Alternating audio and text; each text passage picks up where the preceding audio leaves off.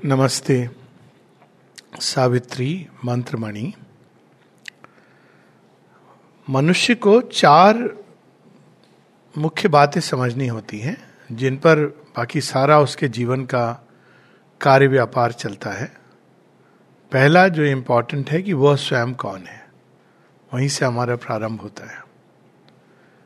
दूसरा, संसार क्या है, संसार और उसकी सारी जितनी भी। तीसरा, इस संसार की यदि सृष्टि की है किसी ने तो सृष्टिकर्ता कौन है, हम उनको भगवान कह लें या ईश्वर कह लें, कौन है। और चौथा, इन सब का तीनों का परस्पर संबंध क्या है। तो सावित्री में इन सभी प्रश्नों के तो उत्तर मिलते ही हैं, परंतु बहुत विस्तार से बहुत व्यापक रूप में मिलते हैं। जैसे जब श्री अरविंद मनुष्य क्या है इसको बताते हैं तो वो अनेकों अनेकों जगह पर मनुष्य के सभी एस्पेक्ट्स, उसकी बाहरी चेतना, उसकी अंतः चेतना, उसकी अवचेतन में क्या पड़ा है, उसकी अतिचेतन संभावनाएं क्या हैं, सब कुछ विस्तार में, उसके अंदर की चैत्य सत्ता जो वास्तव में है, ये सब बहुत विस्तार में बताते हैं। जब वो संसार को बताते हैं तो केवल वो इतना नहीं लिख देते कि भाई ये जगत जंजाल है, ये कांटे की बाड़ी है, ये सुख दुख का एक सागर है। इससे हम लोगों की प्रैक्टिकल समस्या नहीं सॉल्व होती है, व्यवहारिक ज्ञान नहीं आता है कुछ भी। तो वो संसार को स्टेप बाय स्टेप प्रत्येक लेवल पर, जड़ तत्व क्या है, उसका प्रभाव मनुष्य के ऊपर क्या है और कैसे मनुष्य उस पर मास्टरी करने का प्रयास करता है। उसी प्रकार से प्राण तत्व क्या है, प्राण तत्व में कितने लोक हैं, उनका प्रभाव। फिर मन तत्व क्या है, उसका प्रभाव। फिर उसके अंदर से निकलने वाला चैत्य सत्य और उसके आगे आध्यात्मिक तत्व वो क्या है, कौन से वो लोक हैं और उनका प्रभाव। तो वो संसार को इतने विस्तार में समझाते हैं कि अगर कोई सच में उसको ध्यान से पढ़े, और मेरे विचार से भाषा कठिन नहीं है, केवल हमारी एक माइंडसेट है। थोड़ा यस, पोइट्री का एक अलग स्टाइल होता है, उसमें घुसना पड़ता है पोइटिक भाषा का, लेकिन एक बार हम उसको फील आ जाती है तो उसमें इन सब प्रश्नों के उनके भी उत्तर मिल जाते हैं जिनको हम नहीं जानते। और आज मैं एक चलो पैसेज वहां से पढ़ देता हूं, हालांकि मैंने सोचा कहीं और का था। जैसे शरणार्थी आते हैं, रिफ्यूजीज आते हैं, तो उनका हमारे, अब ये लोग कहेंगे इसके बारे में श्री अरविंद ने क्या लिखा होगा। तो श्री अरविंद बताते हैं कैसे फोर्सेस हैं ऐसी जो क्रीप करके मियाज़मा की तरह हमारे घर में घुस आती हैं, या वो जैसे एक सर्प का विष उगलता है, वो सर्प कहीं पर है पर विष कहीं गिरता है। तो मुझे जब मैं पढ़ रहा था उसको आज सावित्री सत्संग में, तो मुझे याद आ रहा था कि ये तो इसमें सारी चीजें हैं और कैसे उनको सचेत रहना होता है, क्योंकि वो आते इस तरह से ये फोर्सेज अंदर में, भिक्षाम देही करके, भिक्षाम देही इज ए वंडरफुल थिंग उसमें, लेकिन वो आते इस प्रकार से शरण मांगने और बाद में वो जो मकान मालिक है उसको ही भगा देते हैं। अब देखिए आपकी प्रैक्टिकल लाइफ में भी, टीनेंट बन के आया, घर हथिया बैठा। हम लोग कहते हैं ना, सावित्री पढ़ी होती तो तुम सचेत रहते कि हर कोई व्यक्ति जो बाहर से कैसा है, बाहर से आदमी कैसा है, हम उसी को देखते हैं, लेकिन अंदर में बहुत कुछ एक संसार छिपा है जिसको हम नहीं जानते। तो बहुत विस्तार से ये समझाते हैं। जब ईश्वर के बारे में बताते हैं तो वह सारी अब तक ईश्वर के जो अनुभव हैं, जिनसे अलग अलग कंसेप्ट बने, कंसेप्ट बाद में बने, किसी ने अनुभव को प्राप्त किया, अनुभव के आधार पर उन्होंने कुछ लिखा। कंसेप्ट कब बने, जब उन लोगों ने जो उस अनुभव को जी नहीं सकते थे, उन्होंने मन की भूमि पे पकड़ के बांधने की चेष्टा की, तो उन्होंने ईश्वर के बारे में धारणाएं, फिलॉसफीज इत्यादि बनाई। तो श्री अरविंद उन सबको तो लेते ही हैं, किंतु साथ में और बहुत कुछ ले आते हैं जो आज तक किसी ने न देखा न कहा, क्योंकि उनका एक समग्र अनुभव है। फिर इन सब का क्या संबंध है, तो वो भी बहुत विस्तार से जगह जगह, जब हम गिरते हैं, जब हम उठते हैं, जब हम साधना करते हैं, जब साधारण जीवन में जी रहे होते हैं, जब हम अज्ञान में रह रहे होते हैं, अनकॉन्शियसली जीवन जी रहे होते हैं, सब लेवल्स पे क्या संबंध है ईश्वर का हमारे साथ, तो वो भी बहुत विस्तार से। हम लोग कई बार उसको ओवर सिंप्लीफाई कर देते हैं, जैसे हम लोग कहते हैं सब चीज तो भगवान करता है। ये एक अंधता है, ये एक या हम लोग एक दूसरे लेवल पे ले जाते हैं कि किसी ने एक पत्र लिखा का अंत में, वो पता है कहाँ से आती हैं ये चीज़ें, कि वो मिट्टी से अलग अलग पात्र बनते हैं, अलग अलग वस्त्र मटेरियल बनते हैं, लेकिन वो मटेरियल तो सेम होता है, आत्मा उसी तरह है। मैंने कहा भैया इस तरह की बातों से ही भारतवर्ष का पतन हुआ। आपको मटेरियल भी जानना है, मटेरियल किस किस चीज का है।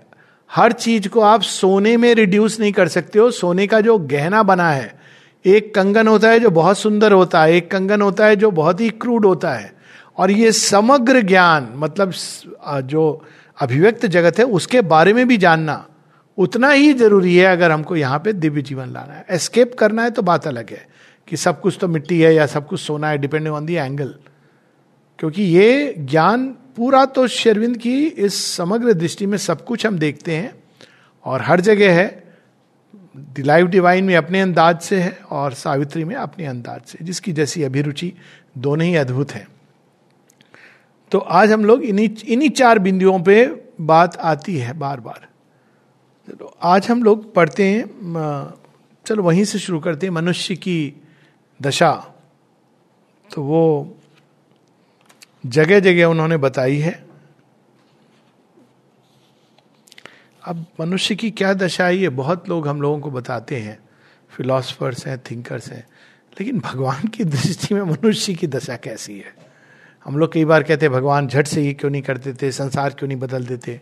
तो अशुपति यही प्रश्न को लेकर के जाते हैं जगन माता के पास कि आप कुछ करो, जल्दी करो, कुछ करो। और जगन माता जो मनुष्य के बारे में जैसे देख रही कि अभी मनुष्य की क्या हालत है, तो वो हम लोग कुछ पंक्तियां पढ़ेंगे। Page 335, the vision and the boon. एक मिनट में, अब मेरे पास एक पर्ची है, उसमें से देख लो कि ये पैसेज हुआ है कि नहीं हुआ है। एक ग्रैंड पर्ची है, थैंक्स टू गीता दी। हाँ, ये पैसेज नहीं हुआ है, मुझे भी लग रहा है। ठीक है, अब हम लोग पढ़ें मनुष्य के बारे में। तो जगन माता बता रही हैं, क्यों अशुपति कह रहे हैं आप आइए संसार को बदल दीजिए। हम लोग भी ऐसे ही सोचते हैं, भगवान आएंगे चुटकी में संसार को बदल देंगे, एज सिंपल एज दैट। पहले पेज 335, जगन माता अशुपति को कह रही हैं, how shalt thou speak for men whose hearts are dumb, make purblind earth the soul seer visions home, और lighten the burden of the senseless globe. तो कह रही कि तुम ये जो लेके आए हो अभिप्सा, संसार को बदलोगे, मनुष्य को बदलोगे, लेकिन मनुष्य तो एकदम अंधा है, वो तो मानता ही नहीं है कि सूरज है। और तुम कह रहे हो कि सूरज के प्रति खुल जाओ, सूरज तुम्हारे जीवन को भर देगा, हरियाली से भर देगा, सब कुछ ठीक हो जाएगा, सूरज की उपासना करो, सूरज को अर्घ्य दो। वो तो अपने अंधकार में जिन उसके मन ने जिन इमेजेस को देवता बना के भेज दिया, वो तो उनको मानता है, वो तो सूरज को जानता भी नहीं है। कुछ पंक्तियां नीचे, man is too weak to bear the infinite's weight, truth born too soon might break the imperfect earth. कि मनुष्य अभी तैयार नहीं है, बहुत कमजोर है, अभी उसको बहुत एक्सरसाइज करनी है, बहुत चैलेंजेस से गुजरना है। और चैलेंजेस से अगर उसको नहीं गुजरना है, कई लोग कहते हैं कि नहीं ये भगवान ने चैलेंजेस दिए, इससे हमको नहीं गुजरना है, तो एक दूसरा मार्ग भी दिया है। दूसरा मार्ग है तपस्या का। 2 ही रास्ते हैं, या तो आप बाहरी चैलेंज से जूझ के आपके अंदर शक्ति का वर्धन होता है, या तपस्या के द्वारा आप शक्ति अर्जित करते हो और उसको रूपांतरित करते हो। They are the only 2 ways. लेकिन अब मनुष्य को ना ये चाहिए ना वो चाहिए। फिर वो कहता है नहीं ठीक है, हम जीवन के छोटे मोटे चैलेंजेस ले लेंगे, बिकॉज तपस्या और भी बड़ा चैलेंज है। हालांकि उसमें बाहर के जीवन की स्ट्रगल नहीं है, अलग तरह की स्ट्रगल है, आपके अंदर के दैत्यों और दानवों से स्ट्रगल है। तो ये 2 पथ है, और इस समय जगन माता कहती है मनुष्य तैयार नहीं है। अब जो पैसेज मैं पढ़ने चाह रहा हूं इस बैकग्राउंड के बाद, वो यहां पर है। बहुत फ्लैटरिंग नहीं है, किंतु फ्लैटरी तो हम सबकी सुनते रहते हैं। जरा भगवान हम लोग सही हमारा मूल्यांकन दे रहे हैं। ये स्टार्ट होता है पेज 336,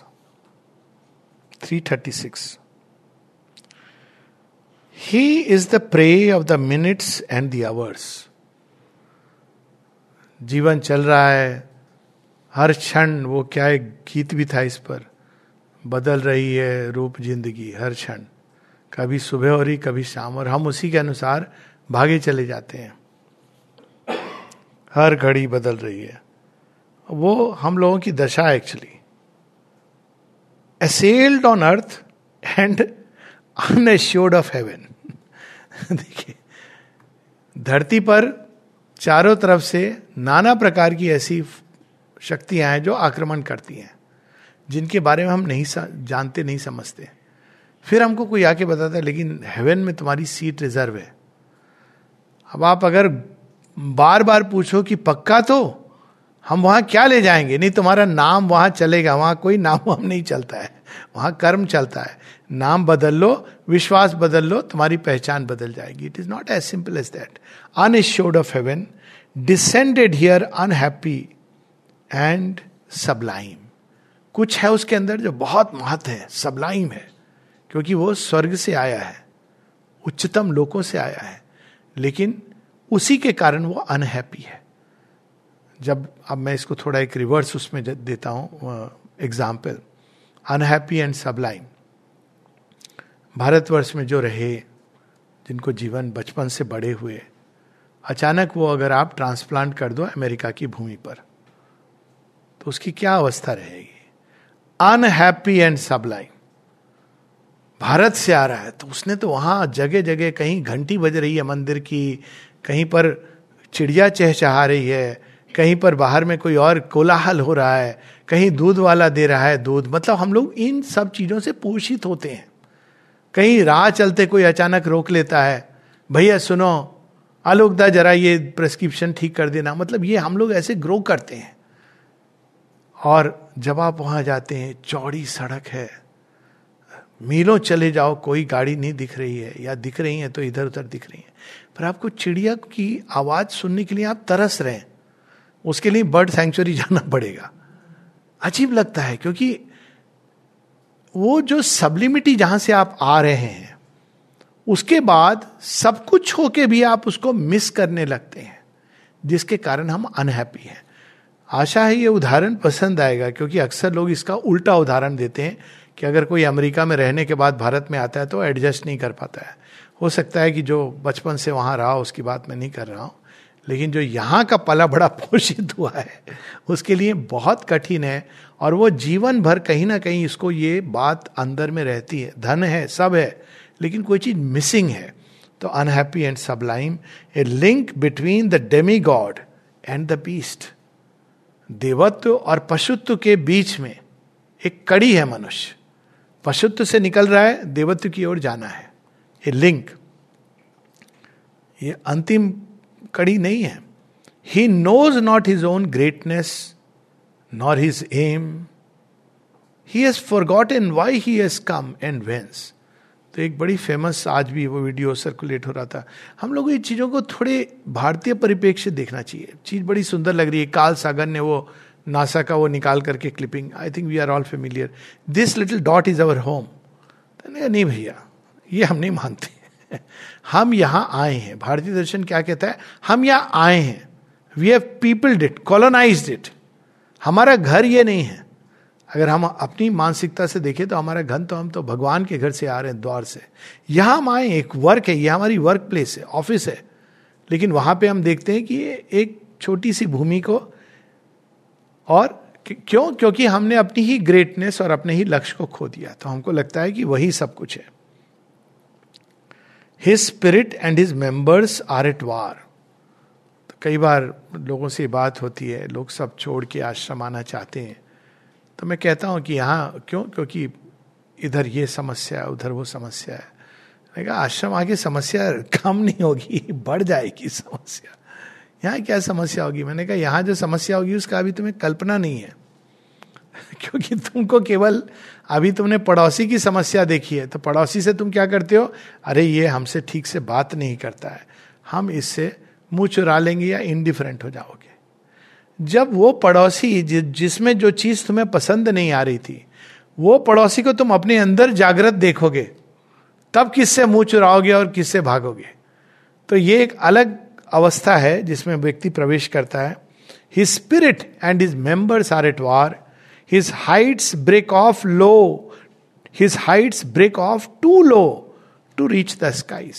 संपाति और जटायु की यही कहानी है कि जब हम उड़ना चाहते हैं, उड़ना तो बड़ा अच्छा लगता है, हम उड़ेंगे, लेकिन थोड़ी दूर जाके हमको लगता है नहीं नहीं नहीं नहीं, सांस चढ़ रहा है, नीचे चले आते हैं.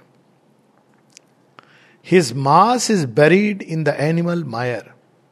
हमारी अधिकांश, जिसको कहते हैं, कहावत भी है हिंदी में कि सर से पांव तक हम कीचड़ में धंस जाना, ये रियलिटी है मनुष्य की. अगर आप देखें तो वास्तव में एक बार कल्पना कीजिएगा कि आप अपने शरीर के किस हिस्से के प्रति सचेत हो. अचानक ध्यान जाएगा. आप देखेंगे कि ज्यादातर केवल इतने ही हिस्से के प्रति हम सचेत होते हैं. Very strange thing. इसके नीचे मानो हमको पता ही नहीं. आप कॉन्शियसली आप दृष्टि तो पता चल जाएगा, आपके हाथ है, पांव है, सब है, पर आमतौर पे हमारी चेतना इसी मंडल में घूमती रहती है. तो वो एक स्टेट है हमारी जिसमें हम अधिकांश तत्व हमारा पशुत्व के अंदर जकड़ा हुआ है, जिसके प्रति हम अनकॉन्शियस हैं. A strange antinomy is his nature's rule. मानो उसकी प्रकृति विरोधाभास से ही बनी है. भगवान ने हर हाँ के साथ एक नो लगाया हुआ है. एक जगह सावित्री में आता है, a limping yes with an eternal no. हाँ के साथ, जैसे कई लोग होते हैं ना, आप उनसे कुछ क्या पूछने चाहिए, जाइए, कोई जो ओहदे पर बैठे हुए अधिकारी हैं जिनके पास आप जाके कुछ सैंक्शन लेना चाहते हो, तो आपने वो दिया, वो कहेंगे हाँ सैंक्शन तो कर देंगे, लेकिन, तो आप वापस जाओगे, थोड़ी देर बाद आप फिर जाओगे, हाँ सैंक्शन तो कर देंगे लेकिन, हाँ ये तो हो गया लेकिन. तो वो ऑलवेज आपको ऐसा लगता है कि उसकी मंशा नहीं है सैंक्शन करने की, हालांकि वो हाँ कर रहा है. इस तरह का कुछ विचित्र विरोधाभासों से हमारा जीवन भरा हुआ है. ऐसे लोग हैं जो कहते हैं हम चाहते हैं कि घर में हमारे भाईचारा हो. फिर आप बोलो फिर क्यों नहीं होता? लेकिन वह जो है वो झगड़ा करते हैं. और वो हमेशा, जो एक फिल्म आई थी, वो मेरा अपना टेक है, पति पत्नी और वह कोई और नहीं है. वह आपका ईगो है जो प्यार को पनपने नहीं दे रही है. पति पत्नी और वह बड़ा विचित्र है, दोनों का ही है, और दोनों का मिलके वो बीच में खड़ा है. लेकिन तो ये एक spirit and its members are at war. A riddle of opposites is made his field. क्या ऑपोजिट्स है? Freedom he asks but needs to live in bonds. Freedom सबको चाहिए, लेकिन दोस्त भी चाहिए.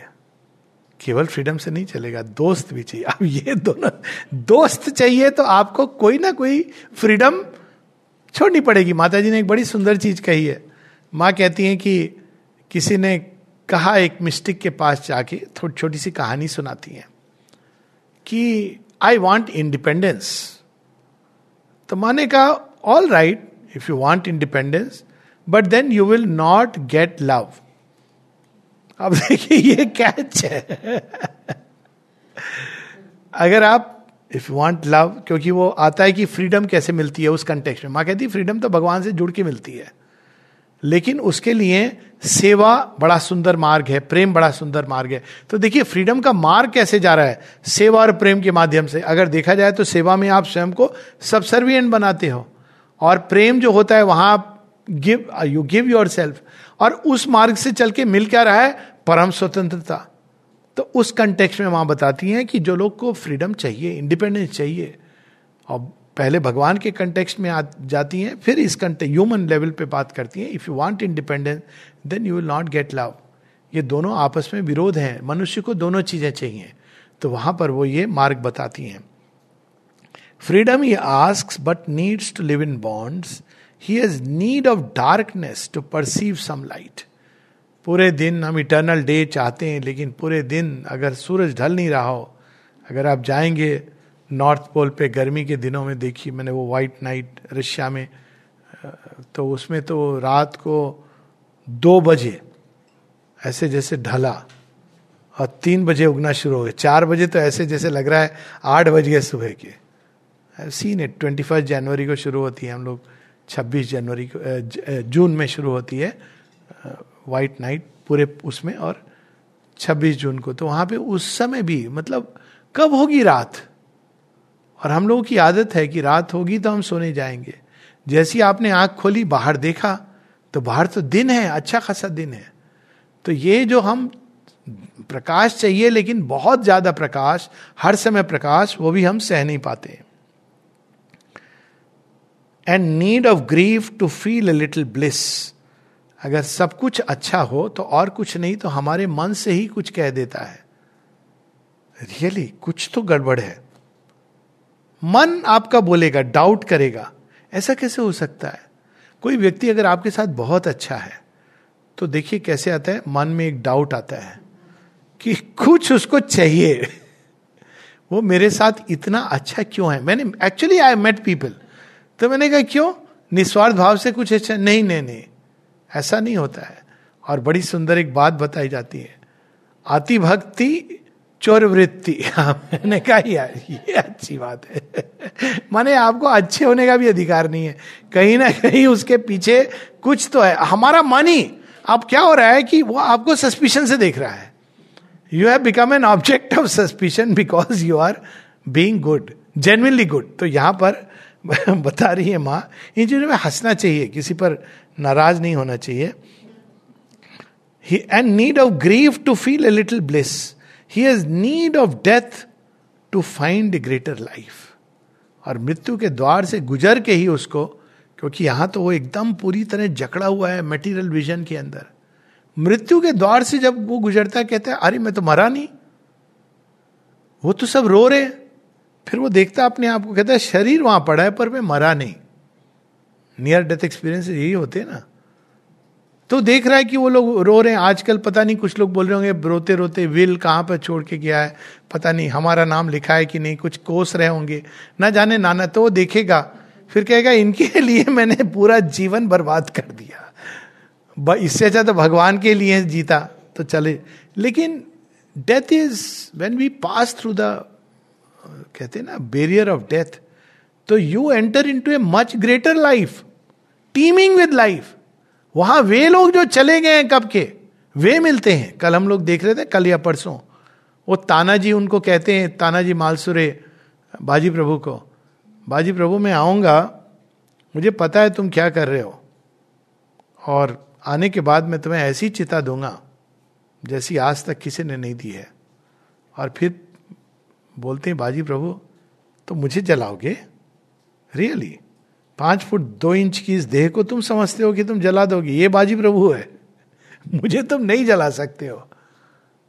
और तब वो तानाजी मालसुरे कहते हैं ठीक है, जा रहा हूं मैं, हमारी अंतिम मिलन है, विदा लेता हूं, लेकिन मैं तुमसे स्वर्ग में मिलूंगा जब हम दोनों ने अपने कार्य कर लिए होंगे, और तब मिलकर के हम लोग बात करेंगे कि धरती का क्या हाल चाल है।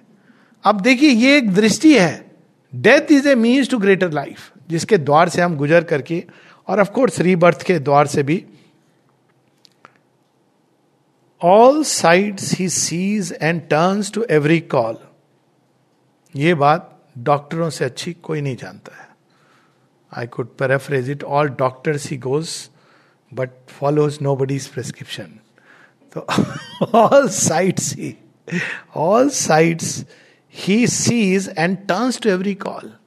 बाजार में आप चले जाइए, यही हालत होती है ना, भैया यहाँ का ये कपड़ा, आप बड़े कन्विंस हो गए हो, अब देखते हो कि बगल वाले दुकान पे भी कोई आपको लालच वाली भरी दृष्टि से देख रहे हैं और बुला रहा है आपको, यहाँ सस्ता मिलेगा, आप चले जाते हो, वहां लगा सस्ता तो है लेकिन कपड़ा शायद वो अच्छा था।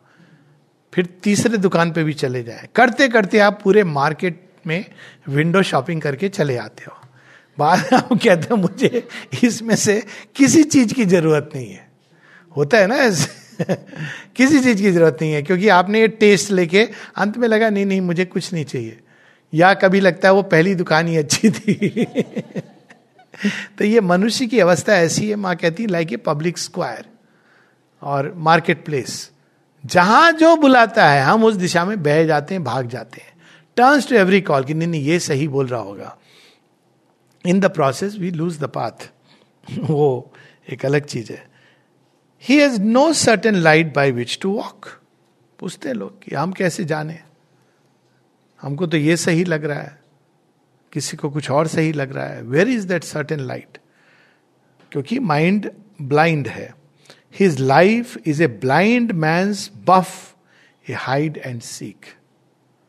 जैसे आप पत्ती खेलते हो ना, ताश, तो आप ब्लाइंड, हम देखेंगे नहीं पत्तियां, और हम लगा रहे हैं स्टेक, दांव चल रहे हैं. तो ऐसा कुछ हम लोगों के साथ है. A hide and seek, he seeks himself and from himself he runs. Meeting himself he thinks it other than he seeks himself. पहले तो संसार में उसको हिमसेल्फ दिखाई देता है. जिस में जो हम देख रहे हैं वो हिमसेल्फ का एक अंश है. माँ कहती है वर्ल्ड इज ए मिरर. तो आपको ये व्यक्ति अच्छा नहीं लग रहा, उसमें ये बहुत बड़ी खराबी है, वो हिमसेल्फ है. आपने उसको इस तरह से देखा तो उससे भाग गया, आप ये बेकार व्यक्ति है. दूसरे के पास गए, वहां भी एक दूसरा अक्स आपको दिखाई दिया, तो भागते रहे. Himself he runs. फिर कहा नहीं, हमको आंख मूंद करके स्वयं को पाना है.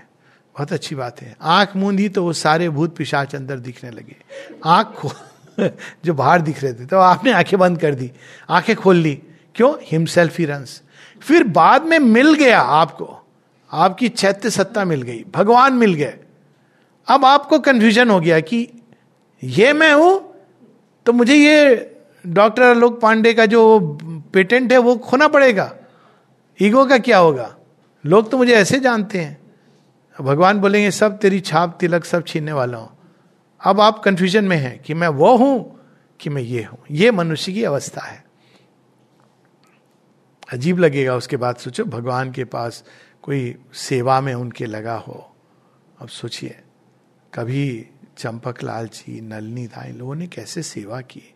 किसी के मुंह से सुना I am Champak Lal, I am in the duty of the Lord. कोई कार्ड मिला उनको, in the service of Shri Aurobindo. हालांकि अगर कोई बायोडेटा है तो यही बायोडेटा होना चाहिए.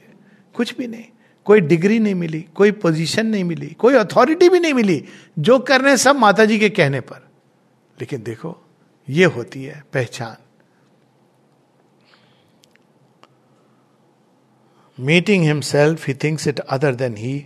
Always he builds but finds no constant ground. Build कहां करता है? माइंड और हार्ट और लाइफ के आधार पर, जिसका कोई ग्राउंड ही नहीं है. कल परसों की बात है, कोई कह रहा था मगर उस व्यक्ति ने मुझे कहा था कि मैं सच में जीवन भर आपको प्रेम करूंगा. मैंने कहा उसने जो कहा वो एक अलग बात है, आपने इसको सच मान लिया, ये तुम्हारी समस्या है. क्योंकि वो हार्ट है, अस्थिर ग्राउंड है, उसको आज पता नहीं है. इधर से एक झोंका आया, हार्ट ने कह दिया, आपको लगा यही है. थोड़ी देर बाद ये झोंका चला गया. प्रकृति का खेल है ना, प्रकृति तो बहु रूपों में आती है. वो आइडियल इमेज कल जो हम लोग कर रहे थे, आइडियल इमेज तो आपके अंदर में है. वो आइडियल इमेज आप ढूंढ रहे हो, तो मिक्स एंड मैच हो रहा है. जैसे होता है फेस रिकॉग्निशन, तो थोड़ी देर बाद कोई और आता है, आपको लगता है यहां. जब करीब आता है तो अगेन ये समस्या होती है, क्योंकि वो रिकॉग्नाइज नहीं हो रही है वो आइडियल इमेज. तो वो कांस्टेंट ये ग्राउंड पे हो नहीं सकती है. उसी तरह प्राण की सीमित उस पर मैं ऐसा करूंगा, मैं वैसा करूंगा. आपको पता नहीं है कि आज रावण जो त्रिलोकाधिपति है उसकी कैसा धूल धूसरित होके वो मट्टी में पड़ा हुआ होगा. भीष्म जैसे महारथी तपस्वी योगी बाणों की शैया पर होंगे. माइंड भी उसी तरह बिल्ड करता है कि जब ऐसा होगा तो मैं ऐसा करूंगा. वो कई बार लोग होते हैं कि बच्चे वेट करते हैं कि पिताजी कब जाएंगे. क्यों? क्योंकि उनको पता है पिताजी के पास बहुत पैसे हैं. ठीक है, अब पिताजी हैं कि जाने का नाम नहीं ले रहे हैं. ना ही वो कुछ विल कर रहे हैं. क्यों विल नहीं कर रहे हैं? अरे हम अगर लिख देंगे तो बच्चे हमारा ध्यान नहीं रखेंगे. तो मैं तो कई बार मन करता है, ये तो आपकी कमजोरी आप बयान कर रहे हैं कि आपने ऐसे बच्चे बड़े किए कि आपको अपने बच्चों पे भरोसा नहीं है, और आप इतने डिपेंडेंट क्यों हैं? देखो ये जो खेल चलता रहता है. तो ये सब जगह हम लोग देखते हैं इस चीज को. Always he builds but finds no constant ground. Always he journeys but nowhere arrives. कहां कहां यात्रा करता है मनुष्य, लेकिन अंत में जो असली यात्रा और उस यात्रा में जो उसका असली गंतव्य है, घर है, वहां नहीं पहुंच पाता. दुनिया भर घूम के चला आता है. He would guide the world. ये तो को हर व्यक्ति, आपको मैं बता रहा हूं, एक डॉक्टर होता है जो आपको हर बीमारी के लिए उसके पास एक इलाज होता है. चाहे वो एक गर्म पानी हो या पानी पीने की विधि हो, खड़े होके, बैठ के, या कोई आसन है, या कोई प्राणायाम है, कोई नुस्खा है. हर कोई एक डॉक्टर होता है और हर कोई परम ज्ञानी भी होता है. वहां भी वो आपको कुछ ना कुछ ज्ञान दे देगा. इसीलिए मैं मानता हूं कि ये जो बड़ा सुंदर फ्रेज है, my 2 pence worth, it is 2 pence worth. तो यहां पर देखो श्री अरविंद कैसे बता रहे हैं. He would guide the world, himself he can not guide. और मैं तो मिला हूं ऐसे लोगों से जो कोर्सेज लेते थे विपस्सना के, मास्टर गाइड, मतलब ऐसे नहीं, प्रॉपर कोर्स, और अलग अलग उसके. और जब आते हैं और वो भी बड़े शर्मा के आते हैं, हमको डिप्रेशन हो गया है. नहीं, कोई बात नहीं, होता है मनुष्यों को. अब नहीं, हम किसी को पता ना चले. क्यों? क्योंकि भाई हमको तो डिप्रेशन नहीं होना चाहिए. ये आपको फैक्ट बता रहा हूं मैं, एक दो नहीं, अच्छे खासे लोगों से मिला हूं. तो यहां पर ये होता है कि he would guide the whole world.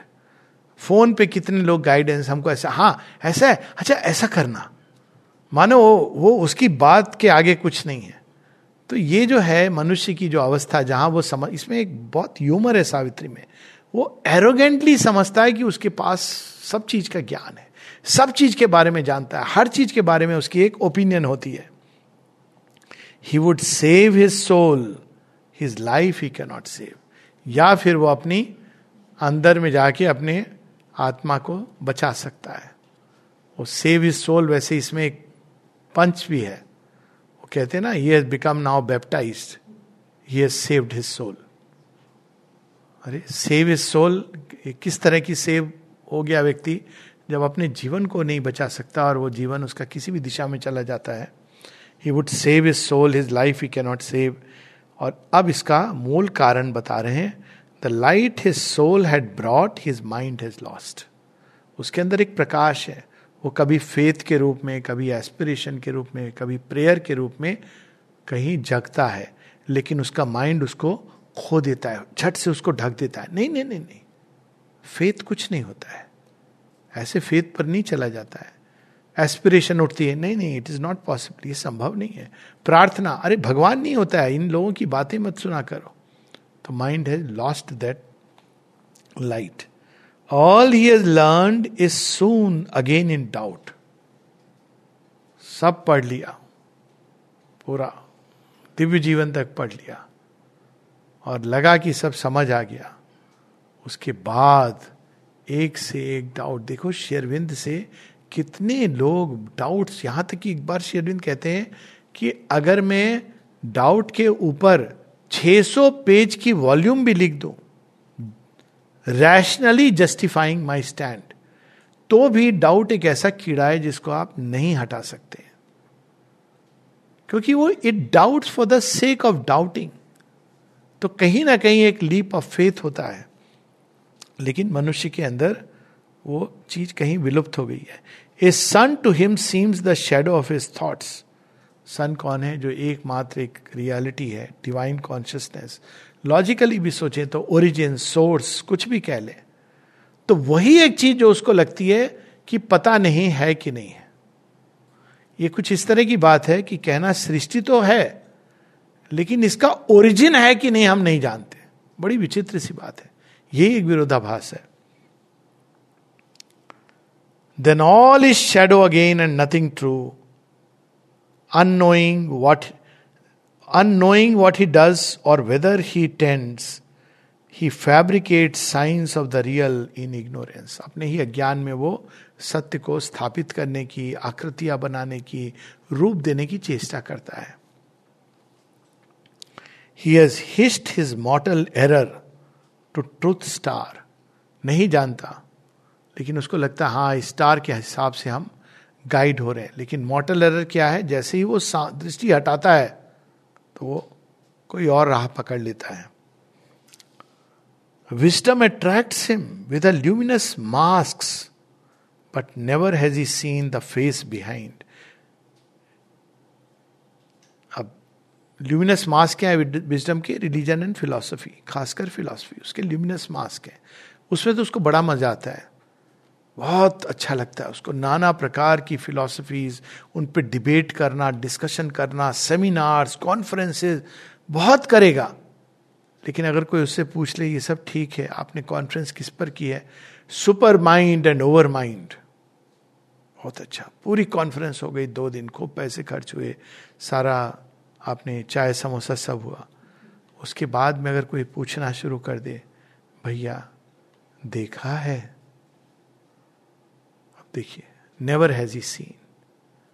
Krishna के फ्लूट पर कितनी सारी बने फ्लूट बजाने वाले, कृष्ण के रास पर कितने सारे नृत्य बने. लेकिन अगर कोई पूछ ले सुना है, वो रास देखा है, तो क्या कहा जाएगा? अरे ये पागलपन की बात मत करो. So this is the paradox. यहां शेरविंद बता रहे हैं हम सबका paradox. Wisdom attracts him with her luminous mask but never has he seen the face behind. A giant ignorance surrounds his लोर. अब सोचिए कोई व्यक्ति कृष्ण कथा जगह जगह जाके कह रहा है. शेरविंद माता जी के साथ भी ये संभव है. कृष्ण कथा कह रहा है, धन भी ले रहा है, सब हो रहा है और सब चीज के बारे में. लेकिन अगर कोई केवल इतना पूछ ले, कृष्ण जी को के दर्शन तो छोड़ो, क्या तुमने उनकी बांसुरी की ध्वनि सुनी है? पैराडॉक्स ये है कि उसके लिए उसको ये सब छोड़ना पड़ेगा और उसमें अपने अंदर जा करके उसको मीरा की जैसा विह्वल और पागल होना पड़ेगा. तो ये उसका पैराडॉक्स है जीवन का. तो ये giant ignorance surrounds his lore. Giant ignorance क्या है? वो स्वयं को नहीं जानता. Assigned to meet the cosmic mystery. लेकिन उसको काम क्या दिया गया है? कि तुम विधाता से मिलोगे. कॉस्मिक मिस्ट्री, काम उसका यही है. Assigned to meet the cosmic mystery in the dumb figure of a material world. इस संसार जड़ जगत के रूप में. His passport of entry false and his personage. क्या बात लिखते हैं शेरविंद, देखिए. Passport of entry false and his personage. आप कल्पना कीजिए कि आप जा रहे हो, स्वर्ग के द्वार पे चले गए, तो आपने वहां पर कहा कि भाई किस अधिकार से आप अंदर में आए हैं? आपने कहा मेरा बायोडाटा देख लीजिए, I am doctor so and so. आप देखिए मेरे पासपोर्ट पर भी स्टैंप लगा है, यह भी लिखा है मेरे पासपोर्ट कि मैं रोज मंदिर जाता था, 2 घंटे बैठकर कीर्तन करता था, अब तो आप मुझे एंट्री दे दीजिए. तो कहते हैं ये नहीं चलता है भाई. तू स्वयं को जानता है? स्वयं को जानना क्या होता है? मैं तो इस रिलीजन को बिलोंग करता था. स्वयं को जानता है कि नहीं? गोलमोल जलेबी बात मत कर. आप बोलेंगे हाँ, वो पूछेगा भी नहीं, वो कहेगा, वो द्वार खोल देगा. पूछ रहा है मतलब वो आपको बता रहा है कि यू डोंट नो योरसेल्फ. और आपकी बाकी सारी पहचान, मैं इतने बड़े खानदान का हूं, खानदानी हूं, मैं इस परिवार से हूं, मैं इतना पैसा है, मेरा इतना नाम है, आप चलिए ना प्लीज स्वर्ग के दूतों, देखिए दुनिया में कितने लोग मेरा नाम जय जयकार कर रहे हैं. मैं जब स्पीच देने जाता था तो 10,000 लोग रामलीला मैदान में आ जाते थे. नहीं सॉरी, पता नहीं 1 लाख आते होंगे. None of this counts. So ये है passport of entry false and his personage. अब सोचो कोई डॉक्टर जाके बोले मैं डॉक्टर सो एंड सो हूं, बहुत बड़ा नामी गिरामी सर्जन हूं, तो स्वर्ग के जो द्वारपाल होंगे वो क्या कहेंगे? कहेंगे हमारे यहाँ हैं हमारे अपने, आपकी तरह वो बुचरी नहीं करते क्रूड चीज. अच्छा, आपके यहाँ अश्विनी कुमार कैसे सर्जरी करते हैं? वो करते ही नहीं है, वो बस ऐसे हाथ फेर देते हैं, ठीक हो जाते हैं देवता। तो हमको एंट्री दीजिए? नहीं, आपको तो बड़ा अभिमान था कि हम जानते हैं सब कुछ। तो passport of entry false in his personage. He is compelled to be what he is not. अब देखिए समाज हमको कैसे अल्टीमेटली एक मोल्ड में चिपका देता है। जो हम होते हैं वो हम भूल जाते हैं, और जो हम नहीं हैं उसको हम कंपेल कर देते हैं, वो पहचान बन जाती है। He obeys the inconscience he had come to rule and sinks in matter to fulfil his soul. Soul की प्यास क्या है? अमृतत्व की, आनंद की, ज्ञान की, प्रेम की, फ्रीडम की। उसको कहां ढूंढ रहा है? मट्टी में धस के, कीचड़ के अंदर जाके कहता है I am free now, I am enjoying my freedom, my liberty. जबकि लिबर्टी और फ्रीडम के लिए you have to discover this deeper self. तो यहां मनुष्य का वर्णन है, बहुत जगह पर है, और भी आगे चलता ही, ये लंबा पैसेज है। इसको हम लोग थोड़ा सा एक पॉजिटिव एंडिंग दे देते हैं, क्योंकि ये तो है उसकी अवस्था, लेकिन क्या उसके लिए कोई होप है? लोग पढ़ सोचेंगे ये तो सच है, तो हमारा क्या होगा? तो अगले पेज पे, पेज 339 पे, ऑलवेज शेयरविंद सब बताने के बाद आपको आशा से भरते हैं। लेकिन बताते हैं आशा कहाँ है। आशा इसलिए नहीं है कि आप बहुत पढ़े लिखे, बहुत आपके पास धन है, यहां आशा नहीं है। आशा कहाँ है? Page 339।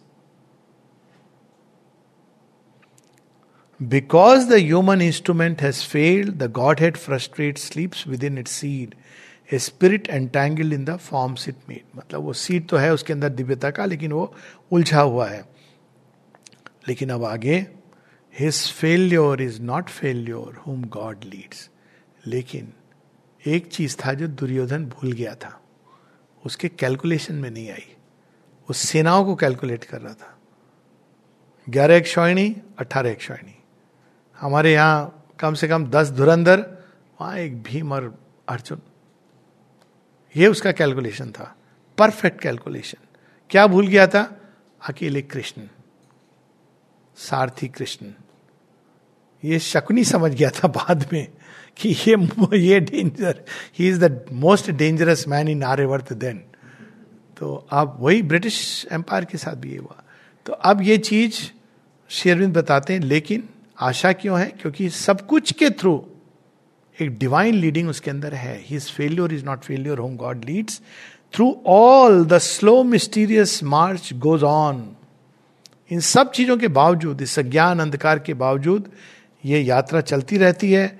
An immutable power has made this mutable world, a self fulfilling transcendence treads man's road.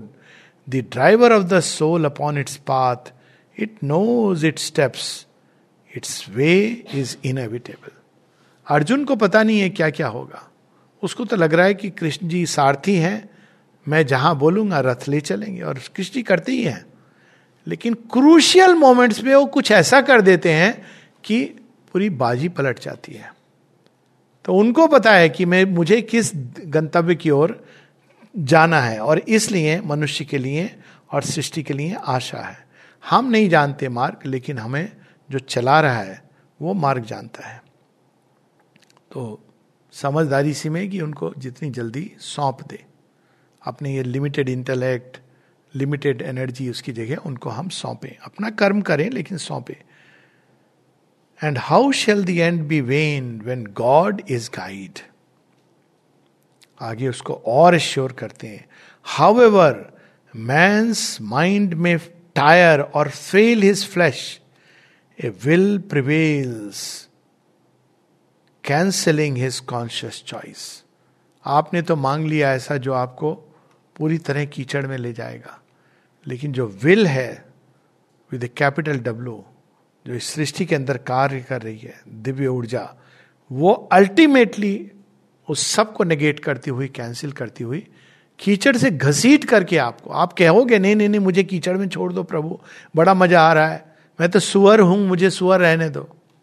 कहेंगे नहीं, माना कि सुअर रहने से तेरी सेफ्टी है कि कुछ लोग नहीं खाएंगे, लेकिन तू सुअर नहीं है, फिर कौन हो प्रभु?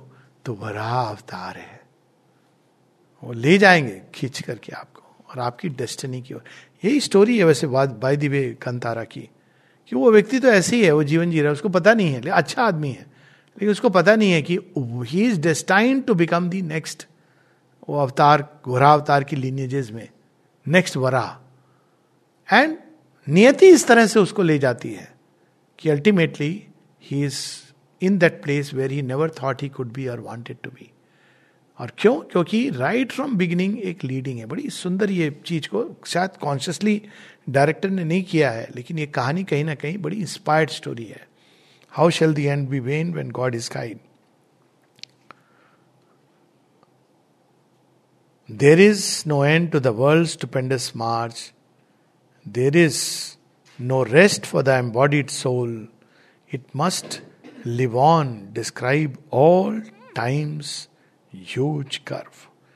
ये तब तक ये यात्रा नहीं रुकती है जब तक आप पूरा, एक बार आपने टिकट ले लिया कि हमको हिमालय दर्शन करना है, बड़े खुश हो रहे हैं सब लोग एंटर करके, अरे हिमालय देखें, अरे सुना है ऐसा, अरे हमने उसकी पिक्चर देखी थी, बड़ा खूबसूरत है हिमालय। सब लोग वहां पे, अब टिकट ले लिया, अब ट्रैक वाले ने कहा चलो, तो आपको बड़ा मजा आ रहा है। ये भी बस बाय द वे दूसरी मूवी आई थी ऊंचाई, बड़ा मजा, देखो कितना अच्छा दृश्य है। थोड़ी देर बाद जब ठंड लगती है, सांस चढ़ता है, तो कहते हैं हमको तो वापस जाना है भैया, ये नहीं होता, आपको तो हम हिमालय दिखा के ही छोड़ेंगे। वो गड्ढे में क्या है, वहां एक पैंथर रहता है। एक्चुअली आप नैनीताल में वो है ना वन निवास, पास में एक पैंथर की खो भी है, वो कुत्ते को खा भी गया है जो वन निवास के। आपको नॉर्मली पता नहीं है, अगर कभी उस रास्ते से जाएंगे और कोई बता देगा अच्छा पैंथर भी रहता है यहां पर, आपको पता नहीं था। तो ये एक समग्र हिमालय दर्शन है। ये जीवन ऐसा है, इसमें आप केवल अच्छी अच्छी चीजें देख के नहीं है, ये सब कुछ दिखा के वो ले जाएंगे। पूरा कुरुक्षेत्र, अंत में 18 अक्षौहिणी सेना में से कौन, कितने बचे थे? 11 और 7 दो तरफ थे, sorry not 11 and 18, there were 7 on Pandavas and 11 on Kauravas. 18 सब समाप्त हो गए, ओनली 18 पीपल सर्वाइव्ड उस महायुद्ध में। तो भगवान इन सब से ले जाएंगे। और तब भी अंत नहीं हुआ। जो एम्बिशियस कौरव थे उन्होंने फिर जन्म लिया, उसकी कहानी मैं अभी नहीं बोलूंगा, कंट्रोवर्शियल है। भविष्य पुराण में लिखा है कि they will come again, Dhritarashtra भी आएंगे, सब लिखा है ना। तो भविष्य पुराण में नाम तक बड़ा क्लोज अप्रोक्सीमेशन दिया है कि वो आएंगे, फिर पावर के हंग्री होंगे, फिर तोड़ेंगे इंद्रप्रस्थ और इसमें डिवाइड करेंगे। ये सब कुछ है, वही समय कल की अवतार के अवतरण का। All this is given there. Last में कहते हैं, a light there is that leads, a power that aids, unmarked, unfelt, it sees in him and acts. Ignorant, he forms the all conscious, all conscient in his steps. Ignorant, he forms the all conscient in his steps. All conscient कौन है? The psychic being. वो अज्ञान में, लेकिन धीरे धीरे वो evolve करता है और फुलनेस को डेवलप करता है। Human looks up to superhuman peaks. और लास्ट की 2-3 लाइन नीचे, The high gods look on man and watch and choose today's impossibles for the future's base. वो देखते हैं ध्यान से, और मनुष्य ये कहता है कि भाई मेरे लिए संभव नहीं है, उसी को देवताओं ने चुना हुआ है। देखिए स्टोरीज आती है ना कितनी सारी, कि देवताओं ने उसको चुना हुआ है for a task which seems impossible. आप उससे नहीं भाग सकते हो।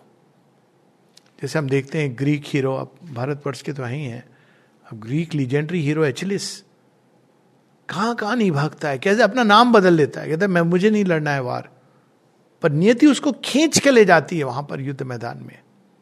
He ultimately becomes the hero in a certain sense of the Trojan War. तो ये सारा नियति उन व्यक्ति को ले जाती है जहां पर उसको जाना है. देवता देखते हैं ये काम कर सकता है, और वो किसको चुन लेंगे आपको पता नहीं है. नल नील साधारण बंदर ब्रिज बना रहे होंगे, कुछ करते होंगे किष्किंधा में.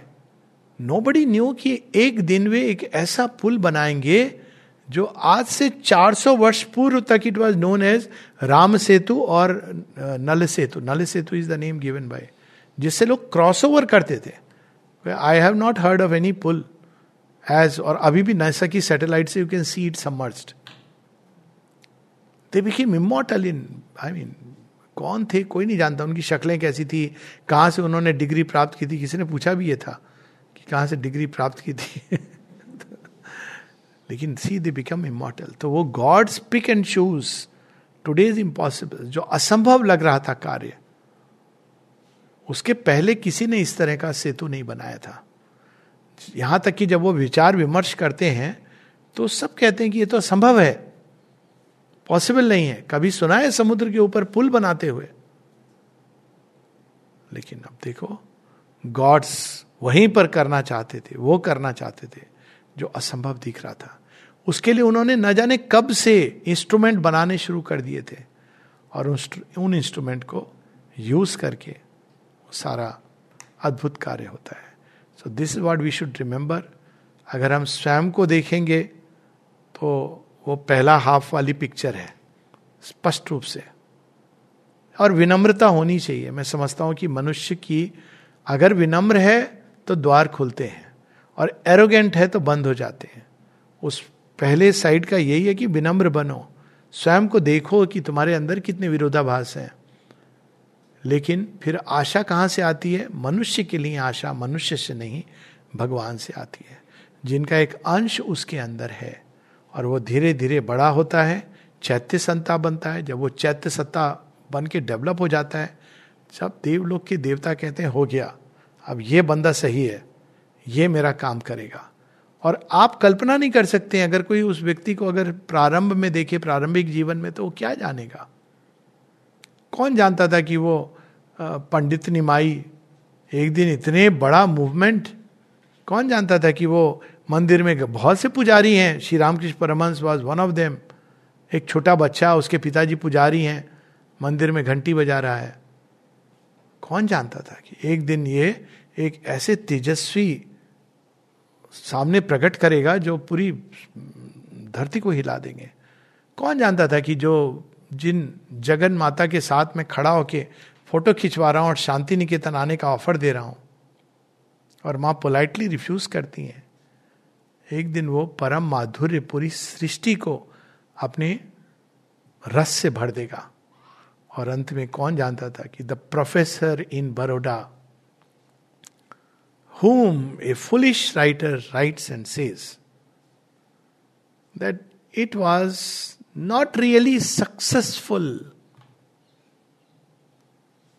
वो तो सक्सेस, वो छोटी रेस के घोड़े नहीं थे श्री अरविंद की, वो कहीं गधों के साथ दौड़ करके छोटी, वो तो अश्वपति हैं.